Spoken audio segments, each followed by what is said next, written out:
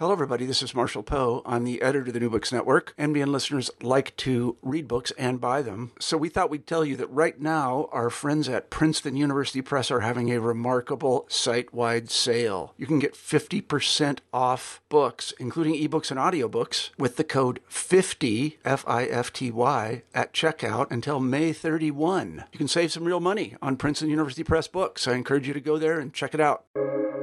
Welcome to the New Books Network. Hello, and welcome to New Books in Philosophy, a podcast channel with the New Books Network.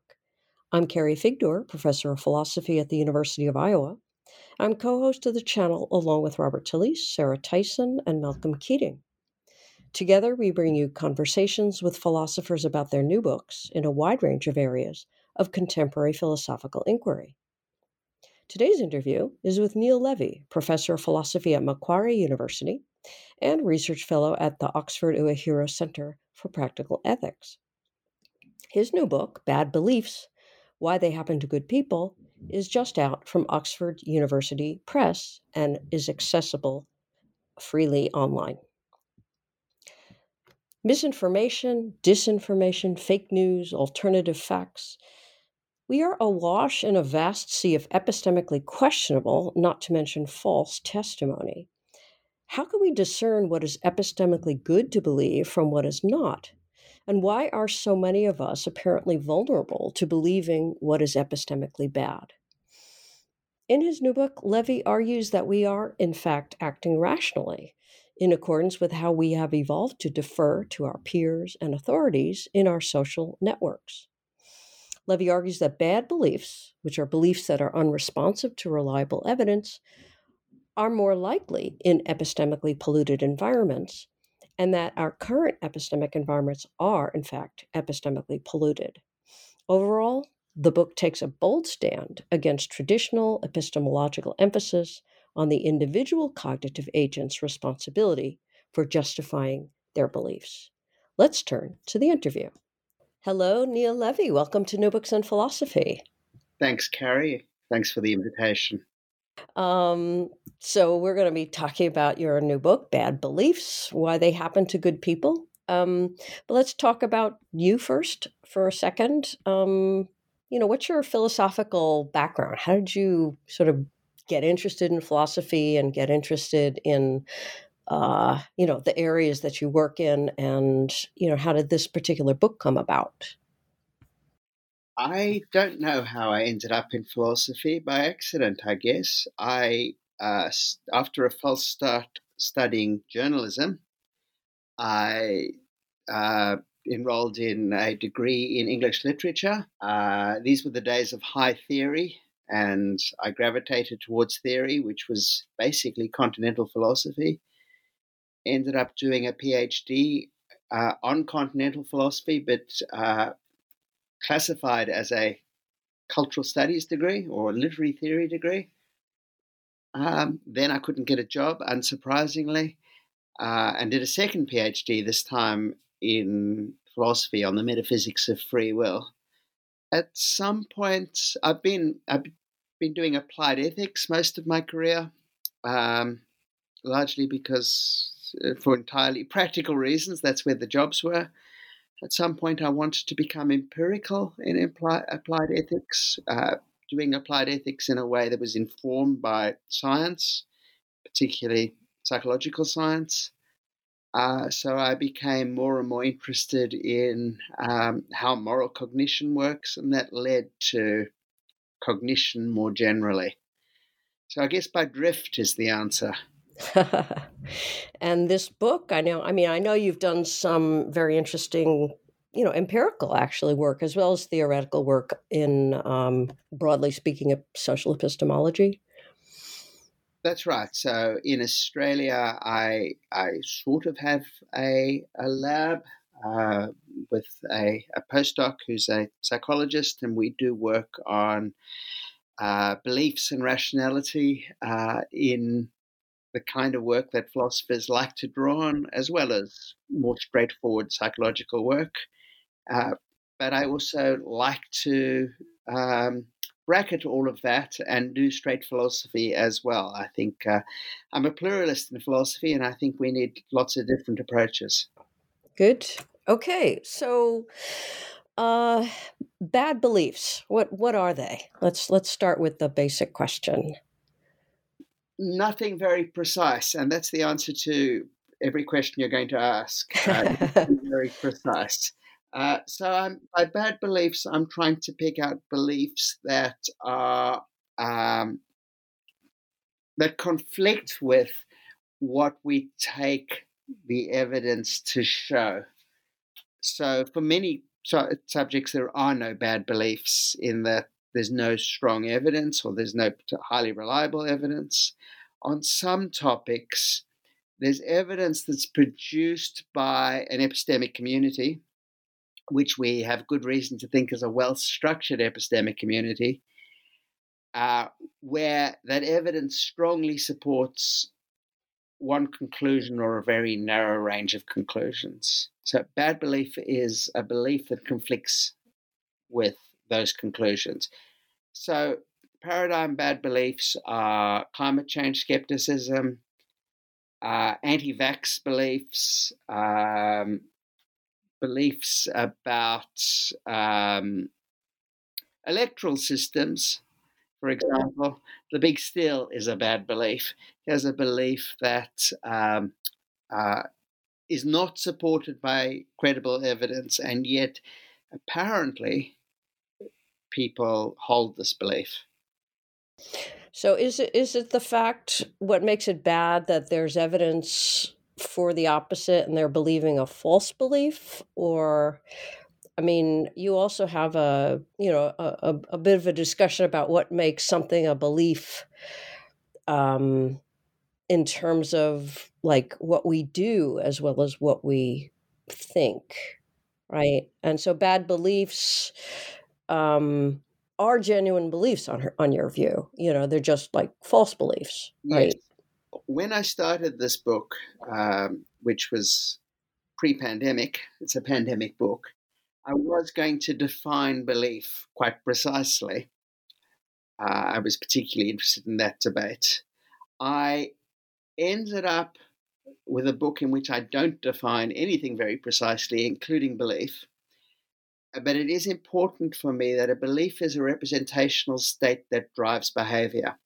I do think there's a lot of endorsements out there, put it neutrally, that is claims that people endorse, which don't drive behavior beyond endorsement or drive a very narrow range of behavior. And there's an open question about whether those are genuine beliefs, but also whether we should care all that much, or what reasons we have for caring that people endorse things which they then don't go on to act on. With climate change skepticism, people do act on it. They resist legislation that would address it. They plays this role in their choice of political candidates, and so on. So I think that's beliefy enough for us to be really concerned about. Okay. Anti-vax beliefs is probably even a better example, because you can worry about all kinds of expressive behavior, but here's a belief that's powerful enough that people are saying, I'm not going to allow my child to get vaccinated. That looks like a factual belief to me. Right. Good. Okay. So one of the things, again, that you say in the very beginning, actually, of the book is that you started to write a very different book than the one that we are actually discussing, the one that actually you did end up writing. So it might be helpful to say how you had planned to write about bad belief, some explanation of why people hold them, as a kind of prelude to the positive account that you actually have ended up defending in the book. Sure. So the book I thought I was going to write was a book about deficits and dispositions. the question was, how do people who believe badly differ from those who believe well in how they think, how they process evidence? And the hypothesis, if you want to put it that way, was that they're going to be more susceptible to confirmation bias, they're going to be less open-minded, they're going to be less epistemically humble, and these factors were going to be powerful influences on belief formation. Problem is, I just don't think it's true. Now, this may be a bad belief of mine. It's an open question in psychology right now to what extent this is true. I don't think it's a bad belief, but it's a debated question in psychology. There are a number of respectable and respected psychologists who think that the story I just sketched is in fact the right story. But, psychology is going through a replication crisis, and I think a lot of the evidence for that is not so much unreplicable as cherry-picked. It uses a narrow range of questions, a narrow range of topics. It's framed inadvertently to get the conclusion that it generates, that bad believers are disposed towards bad belief. I don't think that's a major part of the story, although I do think it's part of the story. Okay. So I suppose that if there's an overarching message of the book, it's that, bad believers aren't, as you sort of just mentioned, aren't really doing anything differently or irrational or more buffeted by, various cognitive biases than good believers. And that's because individual cognition is just, not as determinative of our beliefs as we, perhaps we philosophers, or epistemologists tend to think.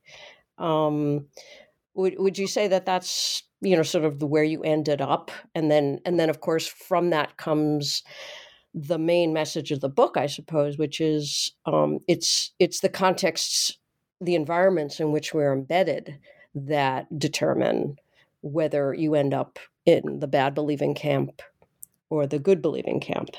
Yeah. Right? So, as I mentioned, I started it in continental philosophy, and in some ways, the picture is not all that far from somebody like Foucault. Bad belief is a sociological state. It's not a state of a bad belief is not picked out by a belief that's false, but by a sociological status. That is, it conflicts with the findings of epistemic communities, well-structured epistemic communities. That's sociological. The explanation of why people hold bad beliefs is also largely sociological. It's to do with trust networks. It's true that bad believers aren't typically stellar epistemic agents who are engaged in responsible updating of beliefs in the light of evidence carefully gathered. But almost nobody is, and nor should we expect them to be.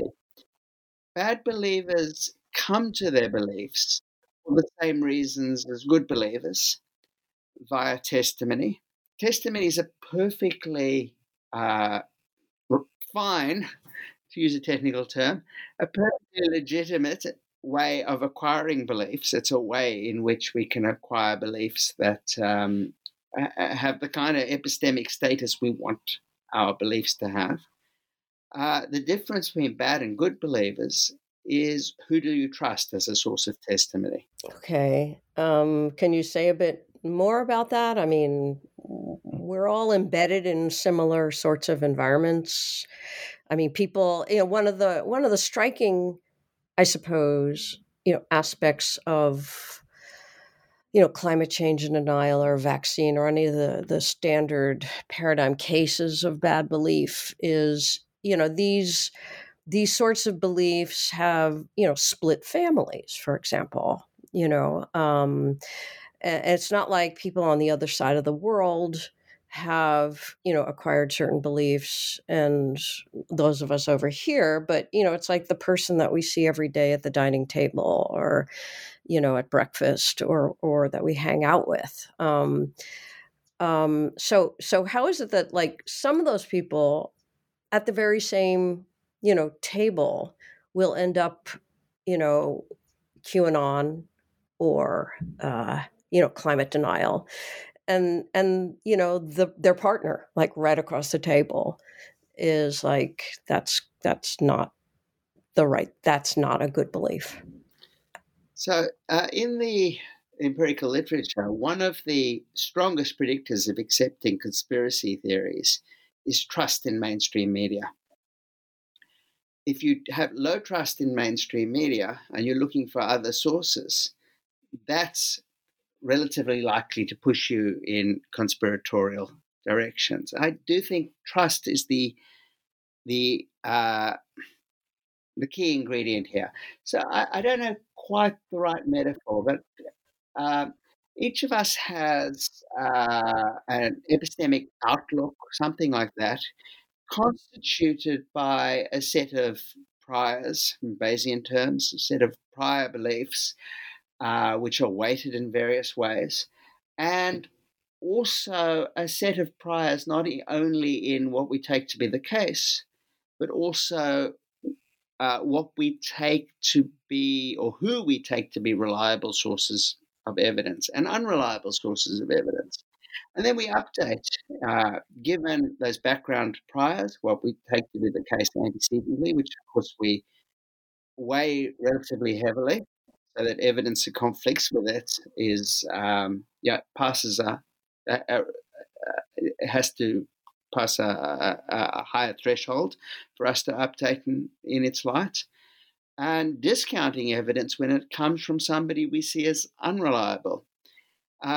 And then we know quite a lot about what makes people reliable informants. That is, what factors we actually weigh as markers of reliability. A lot of it is straightforward. We weigh consensus heavily. We weigh competence heavily. If somebody has a record of getting things wrong by our lights, then we discount the testimony. But we also take their values into account very heavily, and that's rational. Because if you don't share my values, you're telling me something. I may rightly wonder whether you have my interests at heart in telling me this, whether you're trying to deceive me, whether you're trying to take advantage of me, or whether you just don't care whether I end up with true beliefs. And these relations of trust, I think, predict how we process evidence. And given perfectly normal Bayesian update, you can get polarization. You can get people forming beliefs in opposite directions on the same set of inputs. I don't show that. I don't have the formal skills, but Kevin Dorst does show that. Mm-hmm. Okay. So you've in a way you've kind of backed into this, what you call in the book, this idea of outsourcing belief, which involves again networks of trust, relying on other people, and you argue that this outsourcing is both much more fundamental to to what we come to believe than your standard individualistic epistemology, right? So that's a very sort of key social epistemic premise of your argument.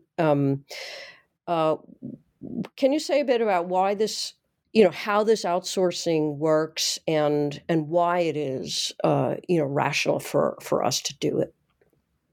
Sure. So Here I'm quite strongly influenced by the literature in cultural evolution, a particular set of literature in cultural evolution, the so-called West Coast school, more than the Parisians.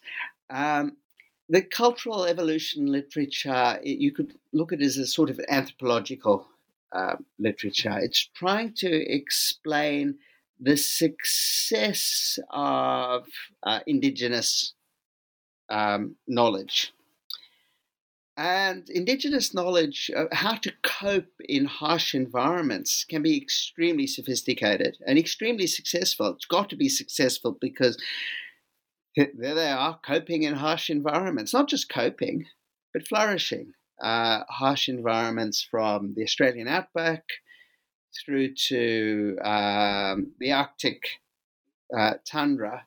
And we know these are really harsh environments because there are a number of well-equipped expeditions into this environment,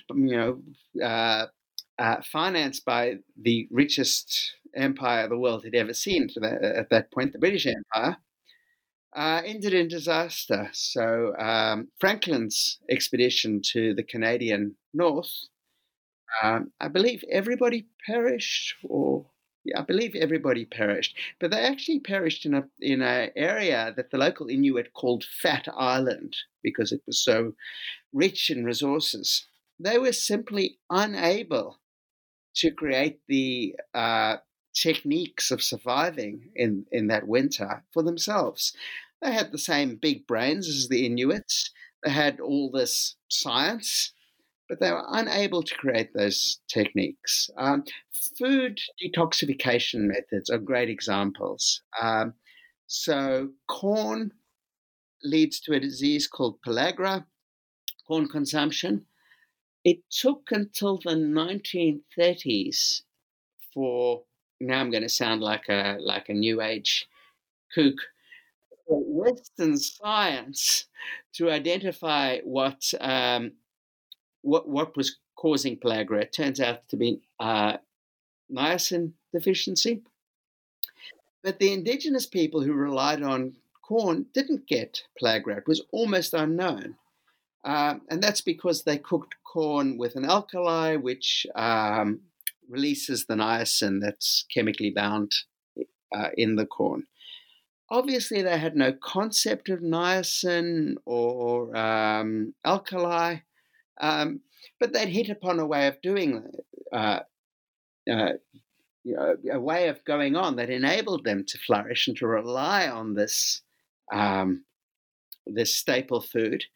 And almost certainly, they developed this through genuine evolutionary processes, which can work much more rapidly when it's cultural evolution than biological evolution. They didn't have explicit knowledge about how to do this, but they knew you had to do it, and they were able to pass on this knowledge. We are agents who are adapted to acquire knowledge in this kind of way because that's the kind of animal we are. The kind of knowledge we need to flourish in a local environment can't be genetically encoded because it varies from environment to environment. Detoxification for cassava is completely different to detoxification for corn, which is completely different from detoxification for the nardoo plant in the Australian outback. All of these staple foods need to be detoxified, and you need to detoxify them in completely different ways.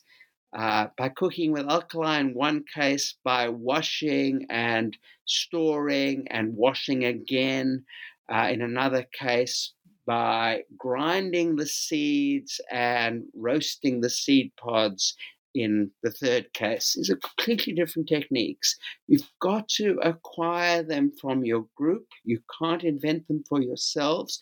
So we have these dispositions to acquire knowledge vertically and horizontally. That is from our peers as children, but from our elders as well. particularly respected elders. So we have prestige biases, we have conformity biases. These are ways of acquiring local know-how, which we absolutely need. We're disposed to do it. We will do it whether we are aware of doing it or not. And all going well, there are ways of acquiring knowledge. Okay, so what you argue that it's that we do in fact often outsource not just like we outsource I'm going to rely on trust this particular person to give me testimony if they share my values and belong to my community and so forth. But you also have this idea that of second order evidence where we also outsource the very decision of like who should I rely on. So can you explain how that works? I think of this as networks of trust. So I do read some of the climate change literature myself, but I'm very limited in how much I can absorb, how much I can understand, because I'm not a climate scientist and I don't have either the special background in climate science or the mathematical sophistication that I need to make sense of it. But I have strong opinions, and I take it I have justified opinions.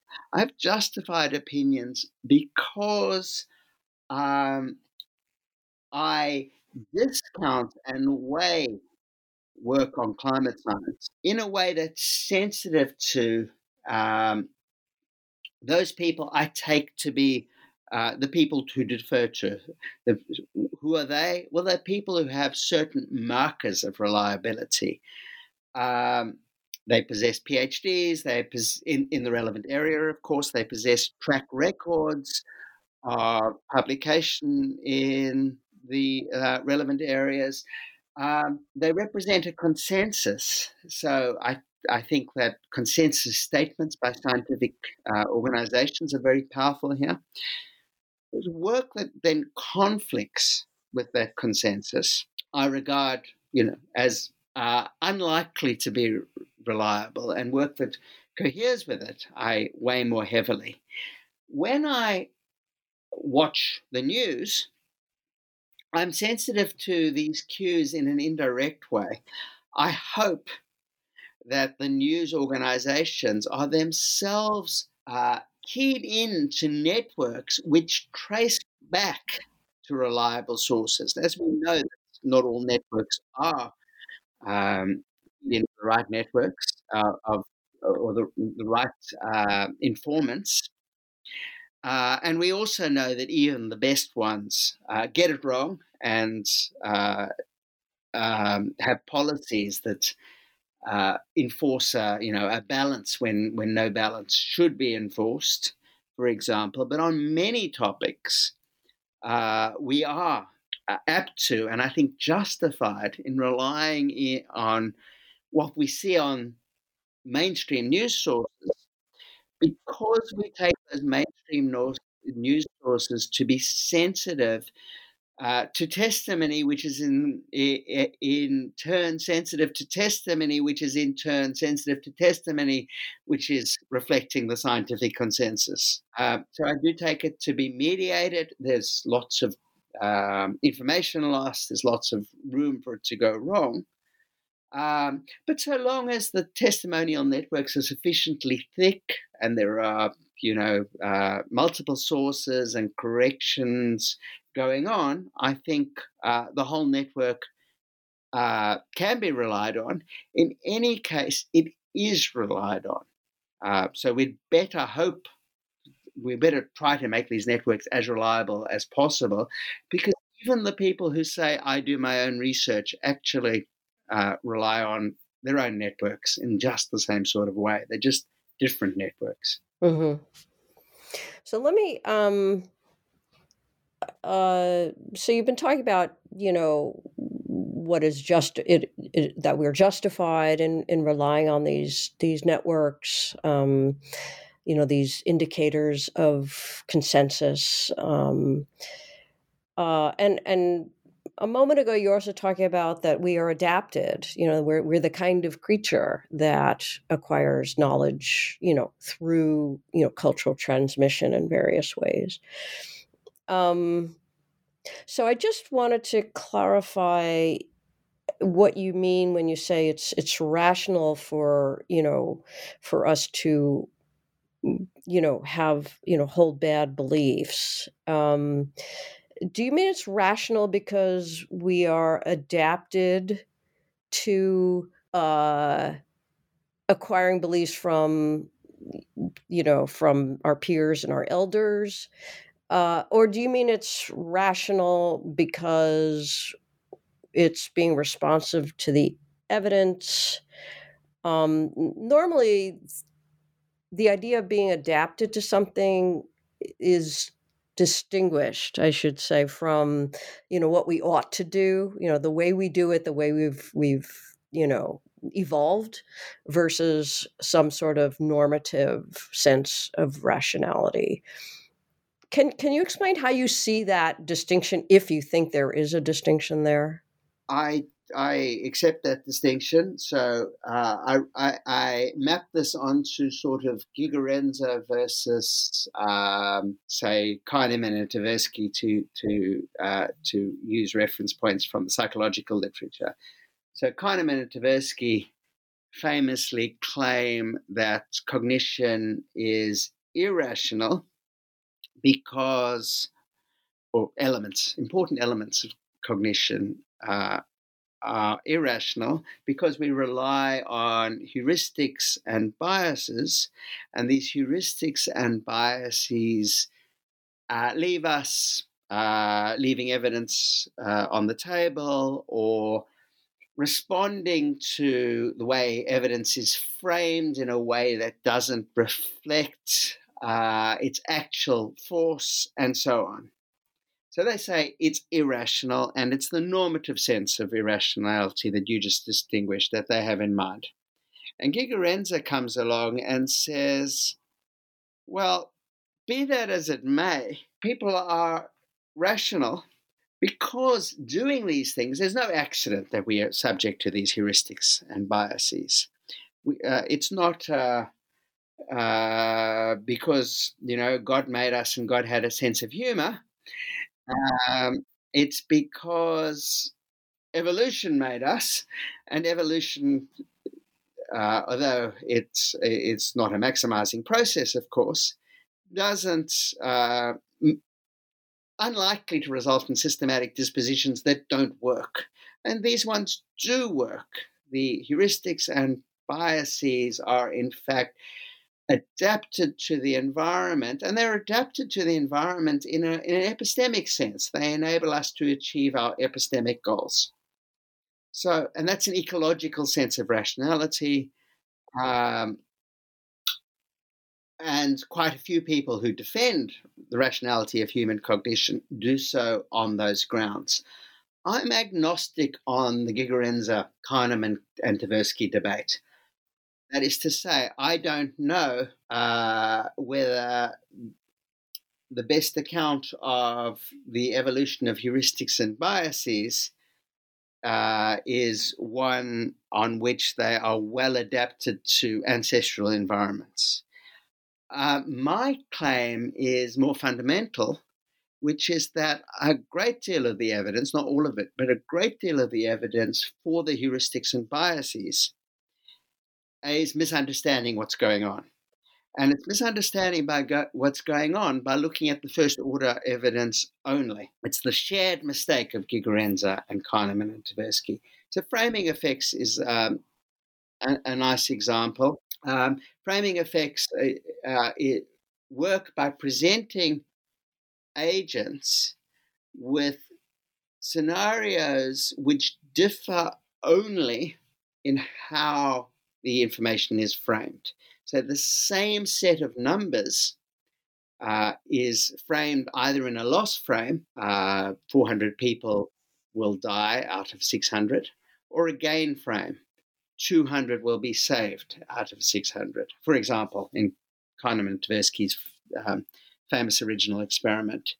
And Kahneman and Tversky say, will it be irrational for you to change your preferences over options, whether to choose A or B versus alternatives, just on the basis of the framing, because all the first order facts are held fixed across frames? And I say, yes, all the first order facts are held fixed, but that doesn't mean it's irrational to change your preference on the basis of framing. It depends how framing works. Framing, I suggest, is testimony. And it's perfectly rational to change your preferences over first order fixed facts depending on what testimony you're given. So if somebody comes along and says, which of these options is better, A or B?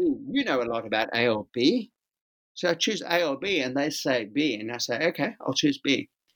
If anyone says to me, wow, you're highly irrational, because if Carrie had said A, you would have chosen A. But all the, A and B aren't changed by Carrie's recommendations. They're the same across both the actual case and the counterfactual. I'm going to say, well, hang on. That's how recommendations work. Recommendations don't change the first order facts. They change my preferences in a second order way. Carrie says this option is better than that one. I don't take Carrie's preferences to change the option. I take them to be a guide to which is more choice-worthy. That's how framing works. And there's experimental evidence that is how framing works, that people take the gain frame to be used to recommend an option, and it is used to recommend an option. People do use a gain frame when they think more highly of an option. It's communicative. There's nothing irrational about responding to communications. And I think we can generalize that.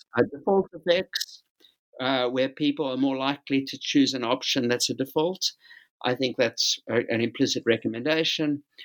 Order effects, where people have preferences for items listed earlier, implicit recommendation. Salience effects, implicit recommendations.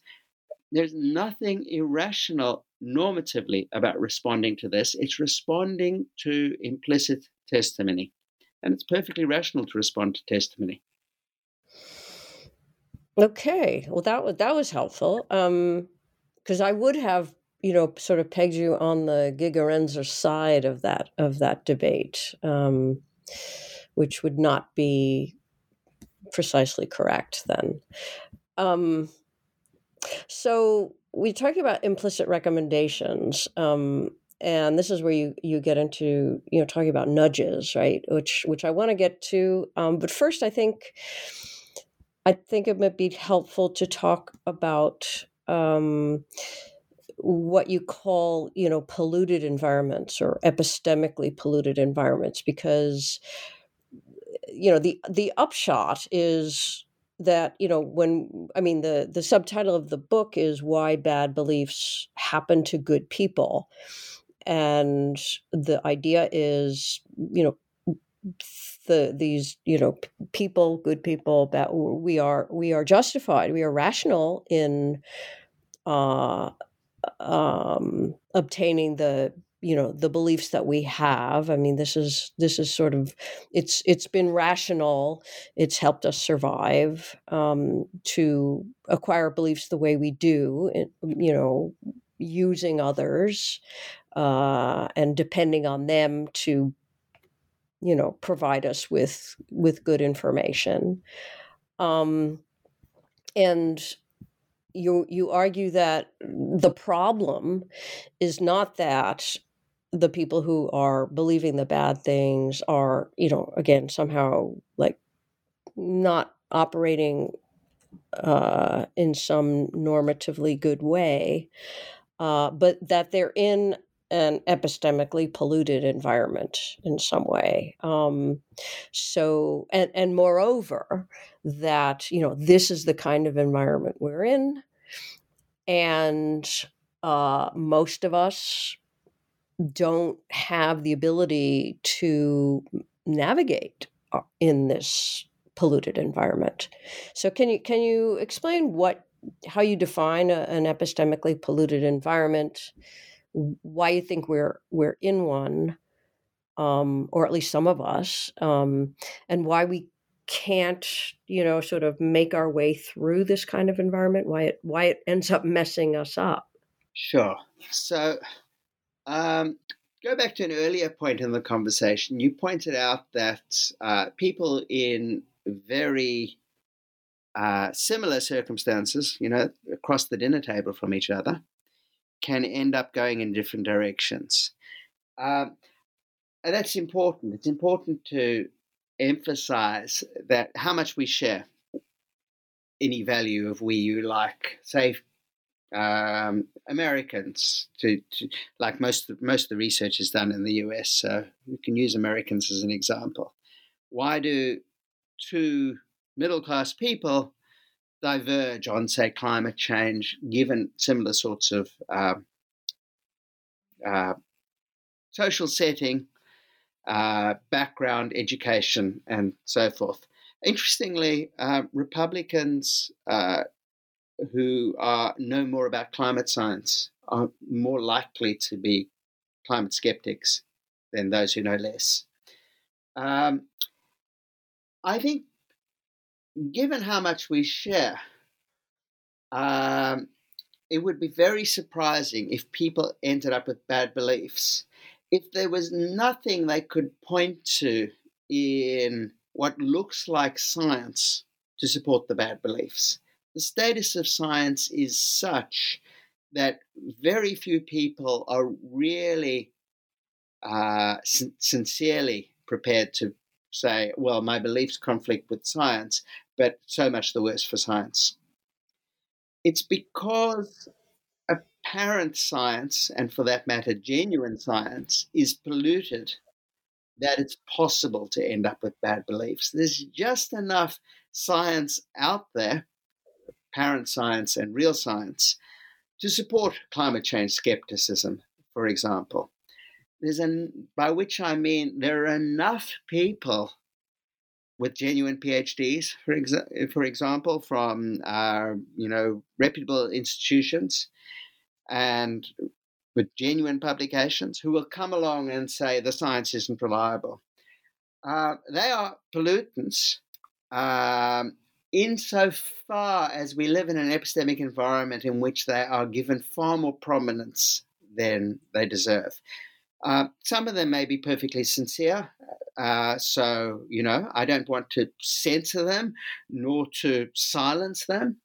The epistemic environment, the environment of cues on which we look to in deciding how to allocate epistemic trust, is polluted when those cues aren't distributed in a way that reflects their actual prevalence in the scientific community. For example, a media that uses false balance, that says, well, if we've got somebody who says climate change is real, we need somebody else who says it's not, gives you an impression there's a scientific debate. Media has moved away from that, as I'm sure you know, but there's still organizations that, like the Wall Street Journal, for example, which in many ways is a reliable publication, or, not far from a reliable publication, but will give space to climate change denial. They ensure that the environment is epistemically polluted, that the cues for belief don't match up with how we ought to believe. And I think that's pervasive. Well, I mean, is it the media's fault? I mean, it sounds like, or let me put it another way. There are always going to be voices of dissent, within the scientific community, right? And sometimes they turn out to be right, sometimes being dogmatic in that way, does pan out, and very often it doesn't. So I doubt you're recommending that the media should stop, reporting dissenting voices, right? So yes, false balance has come under fire, and there's been media changes in response to that, although perhaps not enough. But to what extent is the media responsible, and in effect exercising a legitimate need, actually, to report dissenting voices, while acknowledging that there is this consensus. And to what extent should we just say, well, you're polluting our epistemic environment by giving any space at all to this credentialed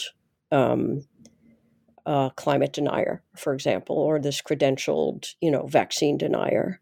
I mean, should they just not provide that? I mean, at what point is providing that information, even if it avoids false balance, at what point does the environment become polluted because of that? Yeah. So first of all, let me preface that by saying I mentioned the media, but the media is certainly not uniquely responsible for epistemic pollution. All kinds of entities are, including scientists, including reputable scientists doing legitimate science. So I mentioned earlier, science is in the middle of a replication crisis. A lot of philosophers will tell you it's social psychology is in the middle of a replication crisis. That's true, but so are many other fields, including oncology. So it's not a problem with psychology specifically.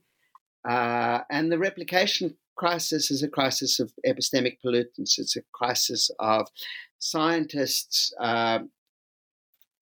putting aside concern for truth for careerist reasons, and that reflects not just bad behavior on the part of scientists, but also a set of incentives which have been out of whack with insofar as our goal is to produce reliable science. And that should be our goal when it's, oncology. Surely that should be our primary goal. So universities are using the wrong incentive systems. Journals, including the best journals, are using unreliable heuristics like publishing exciting science rather than replicable science. All kinds of private actors are producing epistemic pollution through predatory journals, for example. So I do think the blame is very widespread. Your question is much more difficult. I'm actually tempted to say that the media shouldn't cover dissenting voices when certain conditions are satisfied, when it's a topic that matters. If you want to have a dissenting voice on particle physics, or for that matter, four-dimensionalism, go for it. When there's a strong consensus in the field, when there's also a consensus that the field, which you might need to look beyond the field to find this out, consensus the field is reasonably well structured and sufficiently diverse. That's important. So, certain voices aren't being systematically excluded on irrelevant grounds. And the consensus is big enough. Then I don't think somebody coming along and reporting and saying, I haven't got any peer-reviewed publications on this, but I think that the MMR vaccine causes autism. I don't think the media should have been reporting that. Were that the case, it changes when I'm thinking of the Wakefield case.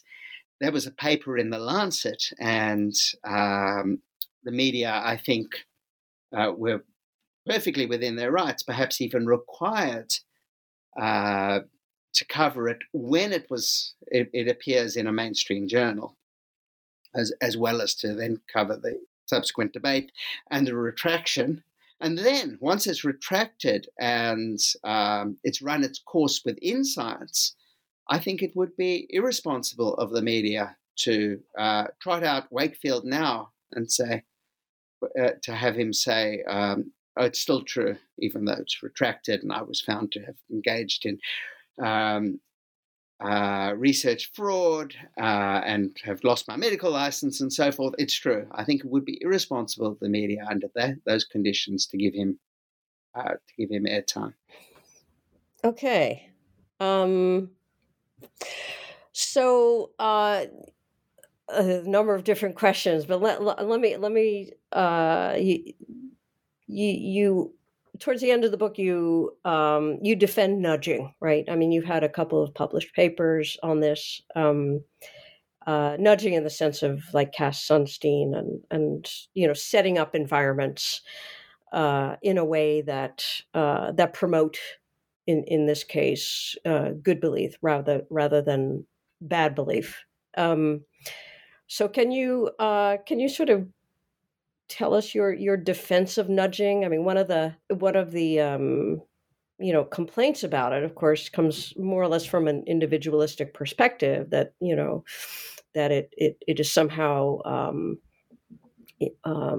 violates our epistemic autonomy in certain ways. Can you say a bit about your defense of nudging, and particularly your idea that nudging is, as you mentioned before, actually a form of implicit recommendation? Right. So I should preface this by saying I wrote the book before the recent debate over meta-analysis of nudging, which concerns not the replicability, but the effect size. This has been debated recently in the proceedings of the National Academy of Science. It does now seem as though the effect size is a lot smaller than both the people who've been pushing nudges and the people who worry about them have thought, and not doing as much as we thought. I'm not surprised by that, but it does give us a reason to think that the whole thing may be, not the important issue that I probably imply at very least that it is. So nudging is ways of changing the environment of choice such that people choose better, either choose better in their own interests or choose better as measured by social outcomes.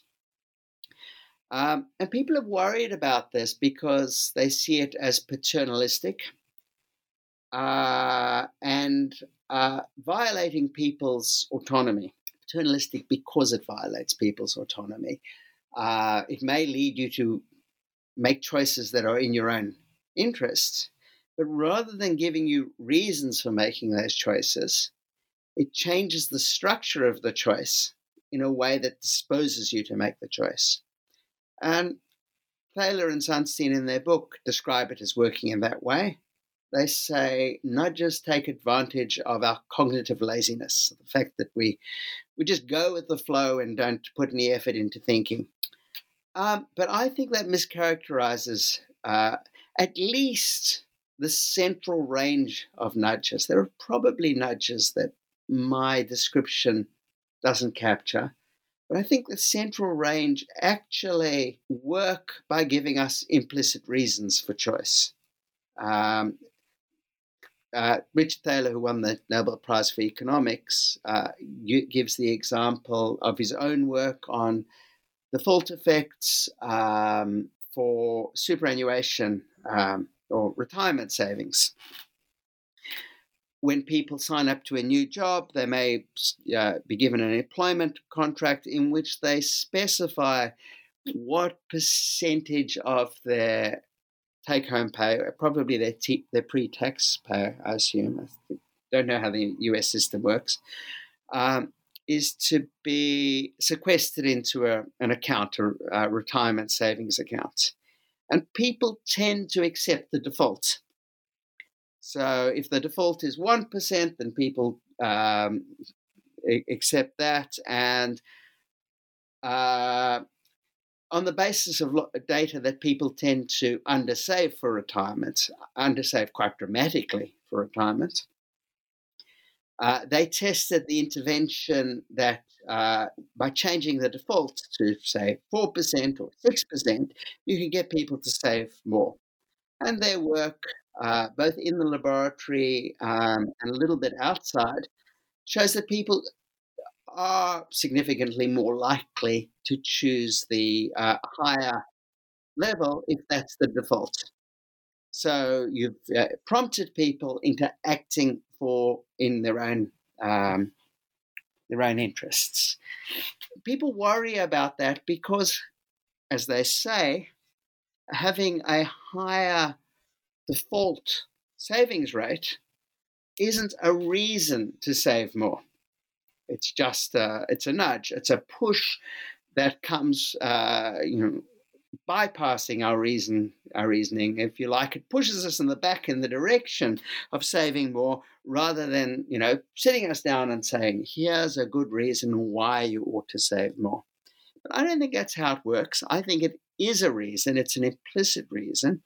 People make the implicit assumption that the option selected as a default has been selected as a default because it's at least satisfactory. And I suspect here's a thought experiment to demonstrate this. Suppose you were to choose as your default 80%. 80% of your pre-tax wage is going to be put in your retirement account. I bet you people would think, well, something's gone wrong here, and wouldn't go with the default. Rather, they see it as a reasonable amount, and that's why they select it. That's why they are disposed to select it. The smallness of the effect size doesn't surprise me. Only one piece of information, as I see it, among many other pieces of information. If they have good reason to override it, they will. If they don't want to save for retirement, if they have some reason to think that they won't live that long, for example, then they won't accept it. And in the book, I did mention the very small effect sizes with the ballot order effect. The ballot order effect is John Doris's principal example in his Behavioral and Brain Sciences article on how we are influenced in these irrational ways. The ballot order effect is we tend to prefer candidates higher up the ballot to candidates lower down the ballot. And he says, where you're put on the ballot isn't in fact a reason to choose. And that's right. Ballot order might be randomized or drawn by lot, or it might be alphabetical. That doesn't mean that people aren't treating it as a reason, because we do use order to implicate importance. We do it with news services, for example. The most important item is listed first. So they may be responding in a way that reflects what they take to be an implicit recommendation. And the effect sizes are very small. And it's only an effect at all for people who are low information, who have no prior information about the candidates, or no preference between them. Small nudges, small effect sizes can be decisive and they're decisive for people who have no other information or have no other information they see as better information. That's what we'd hope people would do. We'd hope they would follow the information they take to be the best they have available. So there's so many different ways to follow up, but we're running out of time, and maybe one last quick question of a substantive nature. What are we responsible for as individuals, epistemically speaking? I mean, if we're rational in outsourcing to others, of course, trusting others, but outsourcing, who we should, rely on, for signaling consensus or, implicitly recommending whatever, what's left for the individual? So I'm a responsibility skeptic generally. If by responsibility we mean, I think Zimmerman calls it the hypological sense, that is to do with blame and praise. I'm a skeptic about that sort of responsibility for completely independent reasons. That was another book. Hard luck for those who want to rush out and buy it. But of course, we're agents. We're agents who respond to reasons, and we're not product of forces that we can't respond to rationally. And so there's a sense of responsible agency in which we hope to exert or exercise responsible agency. I think, though, a lot of the things that we take responsible agency to consist in, responsible epistemic agency to consist in, are not things that I recommend. Things like thinking, well, I don't know whether vaccines are safe and effective. I'm going to go out and do my own research. I don't think that is something that a responsible agent should do unless they have a lot of background already or they're able to acquire it. And acquiring it means very serious work. It doesn't mean going out and reading a couple of popular science books or even a science textbook. It means at least getting degree level expertise, undergraduate degree level expertise in that area. That's a minimum, and I don't even know that that's sufficient. Instead, I think what we should be looking for when we're trying to find out for ourselves is looking for evidence about how better to defer. Not everything is rosy in science. Not every consensus is a reliable consensus. Sometimes it reflects bad practices. So, for example, there is work that I relied on in earlier work on agency and self-control, which was massively well replicated and turns out just to be false. Why could this happen? Because something can be well replicated while all the evidence against it's being shelved because it's unpublishable. We know that ego depletion is real, so failures to replicate it are unpublishable, and you get more and more evidence in favor of an effect that turns out not to be real at all. How do I know that? Well, in this case, the psychological science community got its act together and began to publish failed replications and to conduct pre-registered work and multi-lab work, and we were able to show, or they were able to show, that the effect isn't real. But there were many other results out there that have never been sufficiently replicated.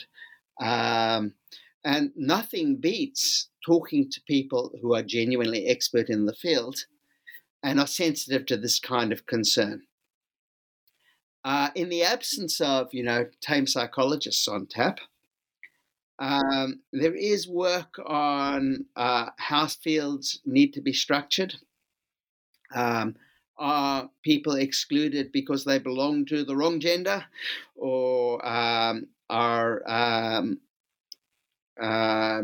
indigenous voices completely excluded on some topics? That's a heuristic that we should be that we should be concerned. Are patient voices being excluded? Is the consensus being accurately reported? I think it's this kind of higher order evidence that we should be looking into, rather than into the first order evidence about, do the drugs work? Is the treatment condition appropriately structured? That sort of thing. Right. Okay, well, we could keep this conversation going, but we are out of time. So, last question: what are you working on now? Are you following up this book, or have you gone off in one of your other many different directions? I am following up in similar sorts of work. The AHRC, that's the Arts and Humanities Research Council here in the UK, have funded me to do work in social epistemology on epistemic autonomy, me and Adam Carter at Glasgow. And Templeton have given me money to do some work on rationality in Australia, Macquarie University, with collaborators Mark Alfano and Rob Ross. I am particularly interested right now in non-belief explanations. So, as I mentioned, some people are true believers in these conspiracy theories, but I think there are quite a few who are not true believers. Some of them are just trolls. Some of them are just, out to own the libs or in it for the lulz. But I'm particularly interested in those who I think are sincere but mistaken when they report their beliefs. They take themselves to believe something, but they don't genuinely believe it. That's the current topic of research. Cool. Okay. Well, I wish you luck with all that very interesting work, and I'm sure we'll be seeing the fruits of those grants and collaborations in short order. But in the meantime, I just wanted to thank you for taking the time to talk with us at New Books in Philosophy about bad belief. Thanks, Carrie. It's been fun.